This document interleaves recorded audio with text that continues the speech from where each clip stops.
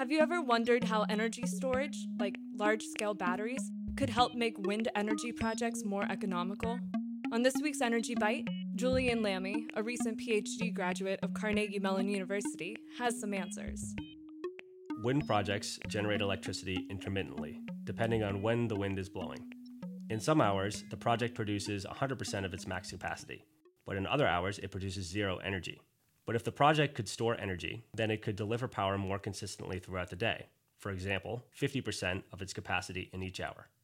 One major advantage of this scenario is that the amount of transmission capacity needed for the project now reduces by 50%, since the maximum power produced in each hour decreases. This can save millions of dollars in transmission investment costs for big wind projects. So when is this application of batteries economical?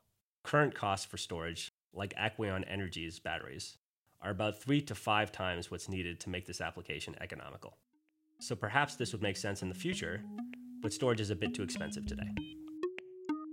Would you be willing to pay more for wind energy to incorporate the cost of energy storage?